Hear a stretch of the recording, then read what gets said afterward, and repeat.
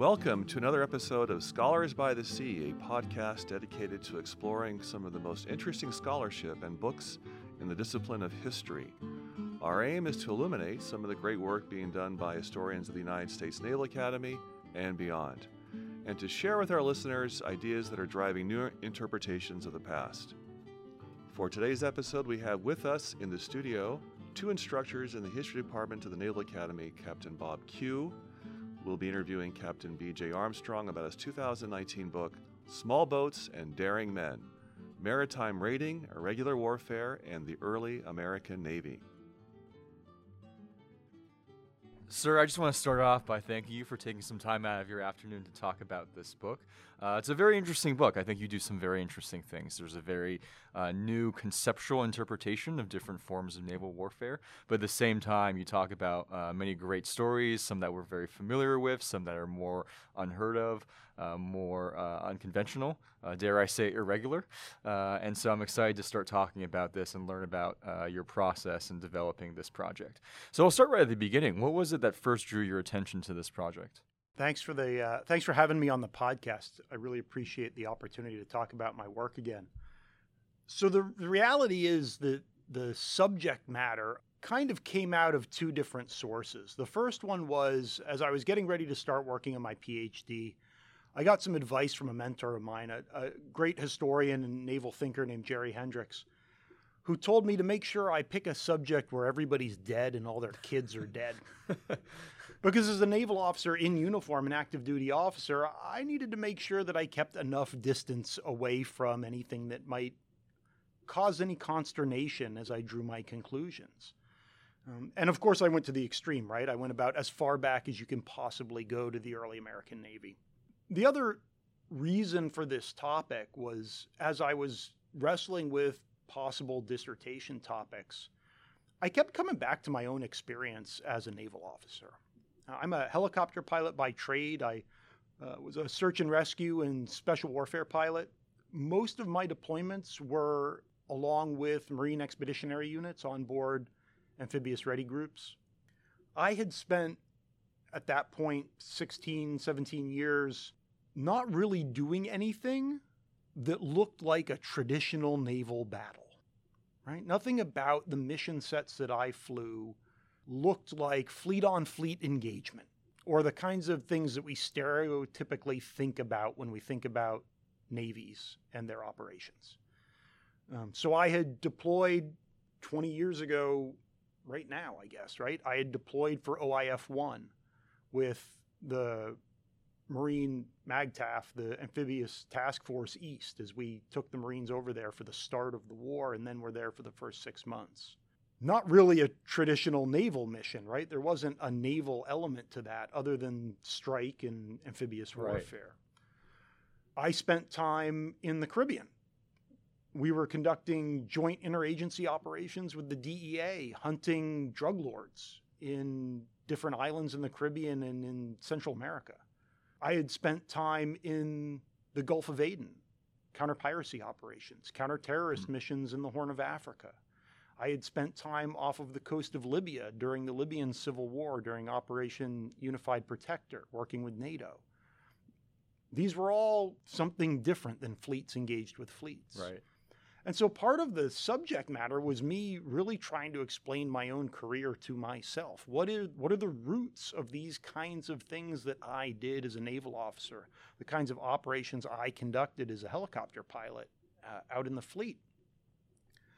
And by going all the way back to the early American era, I not only, achieved the advice that Captain Hendricks gave me, but I also, had the opportunity to separate myself from current doctrine, modern affairs, and kind of the ability that has to influence the way we analyze things. Right. So I went back as far as I could in order to stay in a historical mindset and do what I considered a deeply historical amount of work.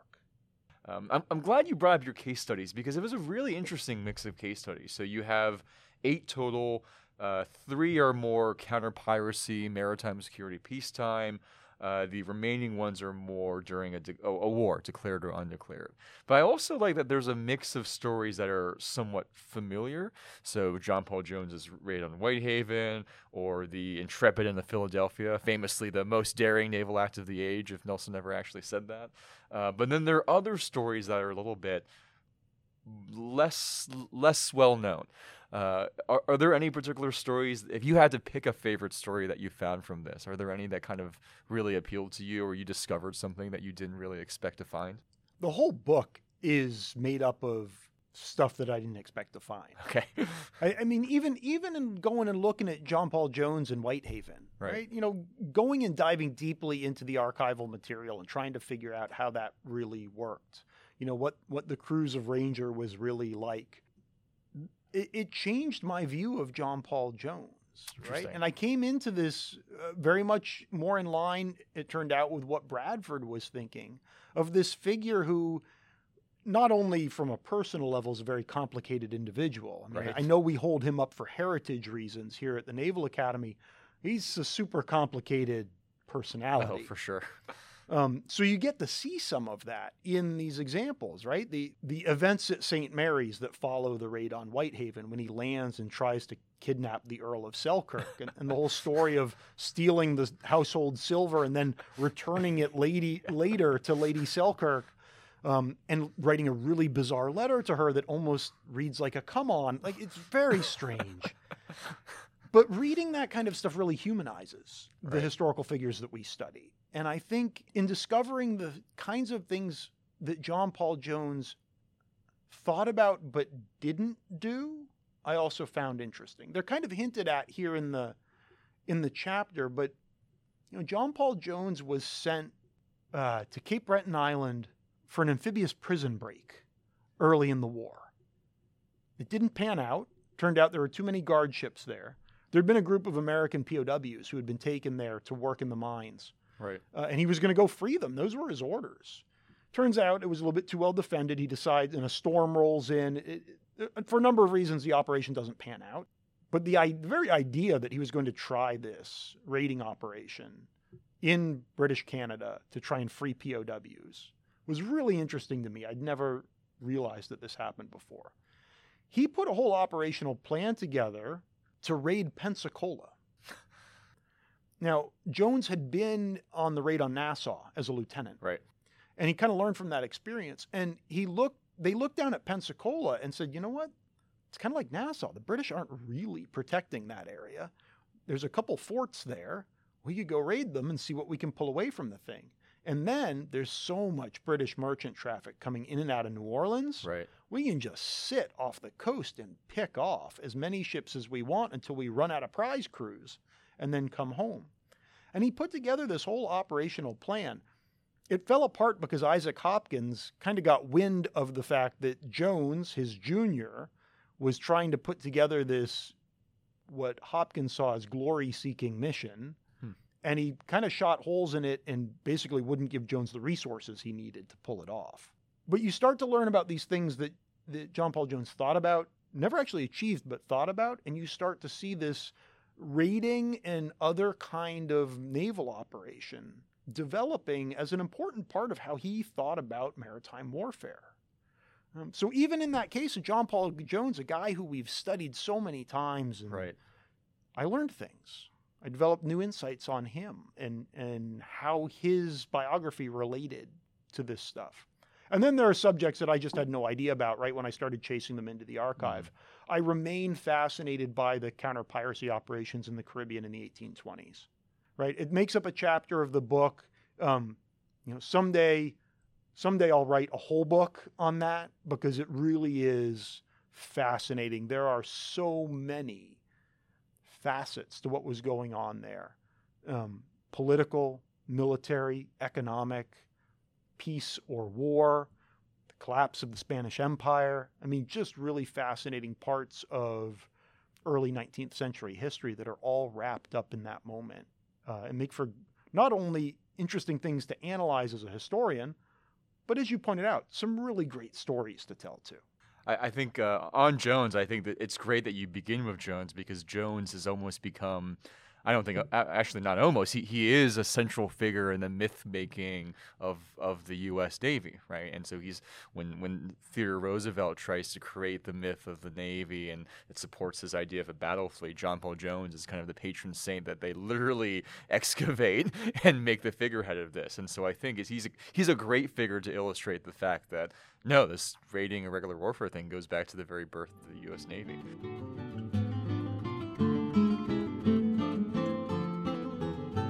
I'm glad you brought up the counter-piracy mission, though, because I actually was very curious about that because it's so interesting, it's so weird, and I think you actually are continuing to work on this a little bit, and specifically this idea of the Anglo-American cooperation in this counter-piracy mission, that essentially less than 10 years after these two navies are at war, they are somehow working together in order to combat these South American privateers. So I was wondering if you could speak a little bit about that specific aspect of the problem, and then if you are continuing to work on this, what the angle is on that. So as you point out, it's a work in progress. But yeah, I have been diving back into the sources, back into the archives, back into the microfilm of the U.S. Navy in this era. As you said, this is the blink of an eye after the War of 1812. Between the end of the War of 1812 and the president's address to Congress in 1825, when he says largely the piracy issues in the Caribbean have been handled, is 10 years. And during that period, there is a fundamental change in the relationship between the U.S. Navy and the Royal Navy. You go from two forces that are, well, they're trying to kill each other, right? I mean, it's war. It's the War of 1812. They're trying to kill each other, quite literally. And they go from that to launching combined operations under shared command against pirate camps off the coast of Cuba. And really kind of working together in ways that we today would see as perfectly natural in the Anglo-American relationship, but seem way outside the norm of the early 19th century. Oh, for sure. And what we think of the Anglo-American relationship then, right? It's also interesting, right? This is the moment of the Monroe Doctrine. That's a great point. 100 years ago this year, or 200 years ago, the bicentenary of the Monroe Doctrine. And why is Monroe and his Secretary of State, John Quincy Adams, confident that they can pull off this, quite frankly, aggressive policy as national policy? I'm still working in the sources. I'm still trying to figure this out. I have a suspicion that the Navy is a part of that because the Navy is showing enormously successful ability to plan and conduct operations in the Caribbean. During these operations. They're showing the ability to work with the Royal Navy about as closely as you possibly can, fighting alongside them. Those are the kinds of things that a president or a Secretary of State or a Secretary of the Navy would be thinking about when deciding whether they're going too far. How much of a risk am I taking here? Well, if it seems like we're really friendly with the British and they seem to be, in a maritime perspective, a naval perspective, on the same side, maybe it's not as risky as it appears. Interesting. So I'm still wrestling with this. I've been trying to get more into John Quincy Adams' diary to see how much he's talking about this potential insight. It may not pan out. I may not find something that really helps me support this idea. But the operations that are conducted are everything from joint rescue and salvage operations to joint combat operations. The Americans save, the HMS Bastard comes down with a ginormous outbreak of yellow fever. Oh, wow. And they pull into Thompson's Island, to Key West as we know it today, right, to the naval base, the American naval base that's established there. And the American surgeons nurse them back to health, resupply them, and send them back to Jamaica. There's these examples of these pretty dramatic Anglo-American cooperative events that occur throughout that decade of campaigning against piracy that are really kind of interesting. That's fascinating. Yeah, it's something that really leapt out to me because I think a lot of people look at the relationship we have with Great Britain today and kind of assume, oh, well, we spoke English, so it must have always been like this. We fought two wars, but then we were friends. Whereas, in reality, relations between the two countries were very tense and multiple periods in the 1800s.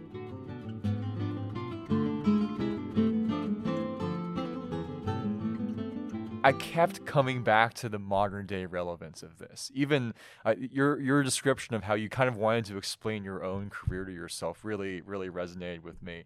Thinking about Marine Corps doctrine, Marine Corps talks about how there's 5 types of amphibious operations. There's an assault, a raid, a withdrawal, and a demonstration.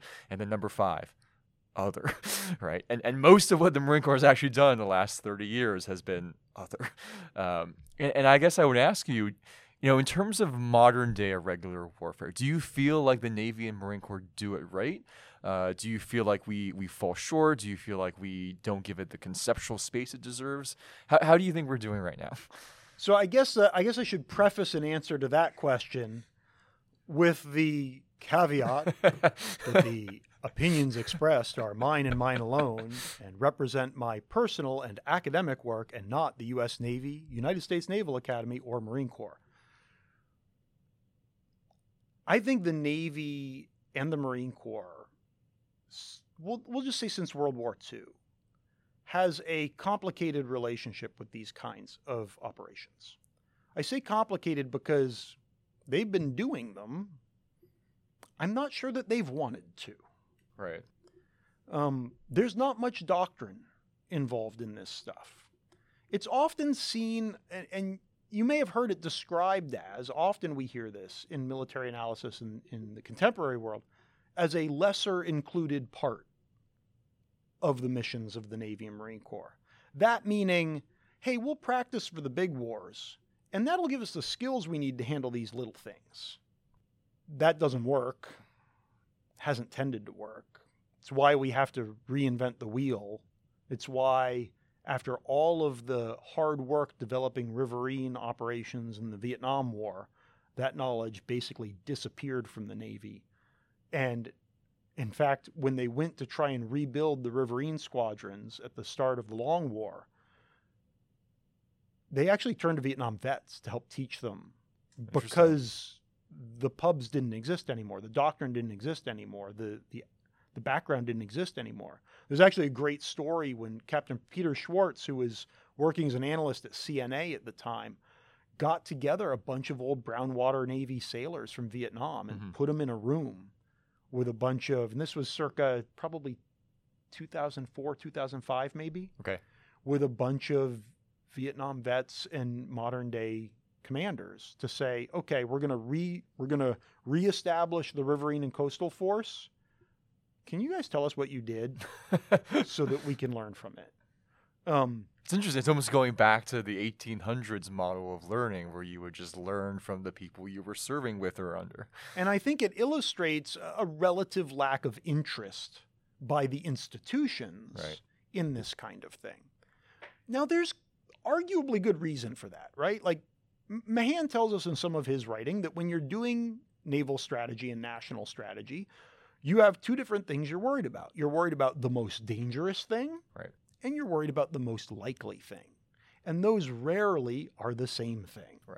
Right? And so developing strategy in the way Mahan tells it is figuring out whatever the balance is going to be between those 2 realities. And the most dangerous thing for the U.S. Navy for most of the time since World War II has been the potential for a global war with the Soviet Union. And so that's what the Navy focused on and trained for and prepared for. And that makes sense. There's a logic to that, right? But there is the possibility that stuff was overlooked that would have been useful to us in the past 20 years, let's say, and that arguably is useful to us today when we think about potential adversaries like the Russian Federation or like the People's Republic of China. How do you engage in great power competition, as the 2018 National Military Strategy characterizes this? How do you take part in great power competition, especially great power competition that doesn't rise to the point of outright war? And a lot of what I've written about in this book, that describes what I've written about in this book. And so we can think about those types of maritime operations and how they might influence how we think about the present day. The way I describe it to students is, history does not provide us answers today. Right? It does not provide us a checklist of things to do to be successful in our current problem. What history gives us is the ability to ask better questions Right. about the challenge we face today. And if we've got a wide and contextual understanding of our naval past, we'll see parallels that will trigger questions. Oh, okay, so if the People's Republic of China has a maritime militia made up of fishing boats that are actually militarized, how do you engage with that? Do we have the right force mixture, force design for that? Right. Running a theme in this book. Right. And so how do you look at the way force design affects irregular warfare capability? And it doesn't mean you scrap your entire fleet. What we're talking about is percentages here. You know, one of the things that Captain Hendricks, Jerry Hendricks, wrote about at one point earlier in his career is like, what we're talking about here is siphoning off 5 to 10% Right. of the overall shipbuilding budget to build small combatants that can do these interesting things. It's not a lot of money in comparison to the overall, but it's still a choice and an investment Yeah. that the Navy largely has not made in the past 75 years. Yeah, and I think it's this idea of most of what we're doing now when we're talking about competition below the spectrum of conflict, often it is these kind of maritime security operations, right? And, you know, I remember I often talk to my class about this idea that as America grows into a global superpower, we exercise this world's policeman role. But being a policeman is a lot different than being a soldier or, you know, a sailor or a Marine or something, right? So it's actually a very different mission set. It calls for different skill sets. But it's also not necessarily new. You know, we often Right. think of that, you know, world's policeman role as a unipolar moment kind of role, right? A post-Cold War role. But if you look at what the Navy was doing in the Caribbean in the 1820s, Yeah. what were they doing? They were making the seas safe for merchant trade for everybody. And those convoys that they ran back then, they weren't just for American ships. Anybody who wanted to join the convoy would be protected by the U.S. Navy. And that's actually one of the things I found also fascinating about the Caribbean chapter, because there is kind of this sense of, oh, you know, the 1800s, the Royal Navy is the protector of the seas, and American commerce just kind of rides in the coattails of the Royal Navy. But right there in that chapter, you see how right off the shores of America, the United States is taking a very active role in ensuring the freedom of the seas and freedom of navigation, safe commerce, and all. And it's not just there. You know, in the late 1820s, there's a series of operations, you might even call it campaign, by the European squadron, the Mediterranean squadron of the U.S. Navy that's forward deployed to the Med during the War for Greek independence. There's a number of kind of piracy events that happen in the Eastern Mediterranean during that kind of time period that we're talking about of Right. the Greek independence movement. And a number of American merchant ships are attacked. A number of merchant ships from other countries are attacked. And the American Mediterranean Squadron swings into action and conducts a number of counter-piracy operations in the Greek Isles in the latter part of the 1820s. Again, as you point out, many of the same people are involved here as who had been in the Caribbean just a couple years earlier. And then we see a similar thing develop in the China Seas. Yeah. As we move into the 1830s, 1840s, and 1850s. And again, we see the Americans and the British collaborating on the establishment of good order at sea. Granted, there are colonial and imperial overtones, especially on the British side of what's going on. But they're still looking at that idea of protecting or maintaining freedom of the seas and free navigation in multiple areas of the world's oceans. And in a way that I think is kind of counter to the overall narrative of America in the 19th century, which is Right. often seen as kind of isolationist. Focus on continental expansion, maybe, not so much focus on the world. No, that's exactly. And what the Navy's doing is far more global and far more contributing to, you know, today we talk about the liberal world order. It's Right. contributing to the world order of the 19th century.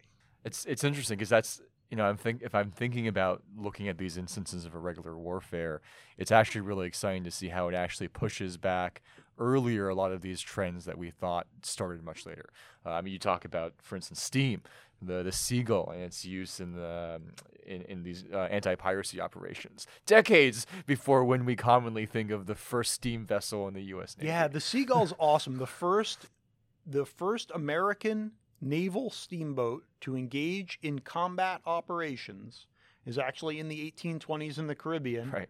It's this converted, and the other interesting thing here, right? It's a converted ferry boat. What are the expeditionary fast transports today in the U.S. Navy? They're Estelle designed, former ferry boat designs, right? And Seagull is sent to the Caribbean with this West Indies squadron to be a mothership. You know, today we would call it a mothership. What do? Well, they take a bunch of these barges and cutters that have been purpose designed for raiding the coastline of Cuba and pirate camps. They tow them using the steamboat. The raiding parties, you know, are berthed and fed on the steamboat. Right. They take them to the operational area, and then when they think they found a pirate camp or they think they found a pirate ship that they have to chase down, everybody clambers into their barges and boats and sets to the oars and heads out after them, and then comes back to Seagull at the end of the day with whatever prize they've captured or with stories of whatever pirate camp they've burned. Seagull herself is armed and takes part in a number of bombardments of camps and combat operations. Like you said, this is 20 years earlier than most of the narrative of the steam navy kind of gives us the story of. You know, it's really the 1840s when we start to see the first ocean deployable U.S. Navy warships that are powered by steam. But yeah, Seagull's way earlier than that. Well, I think the comparison of the Seagull to an expeditionary transport dog is a great final example of how old is new again. So with that, sir, I just want to say thank you again for taking the time to come out and chat about the book. Very excited about your new projects, and thank you for participating in the podcast. It's my pleasure. Thanks for having me aboard.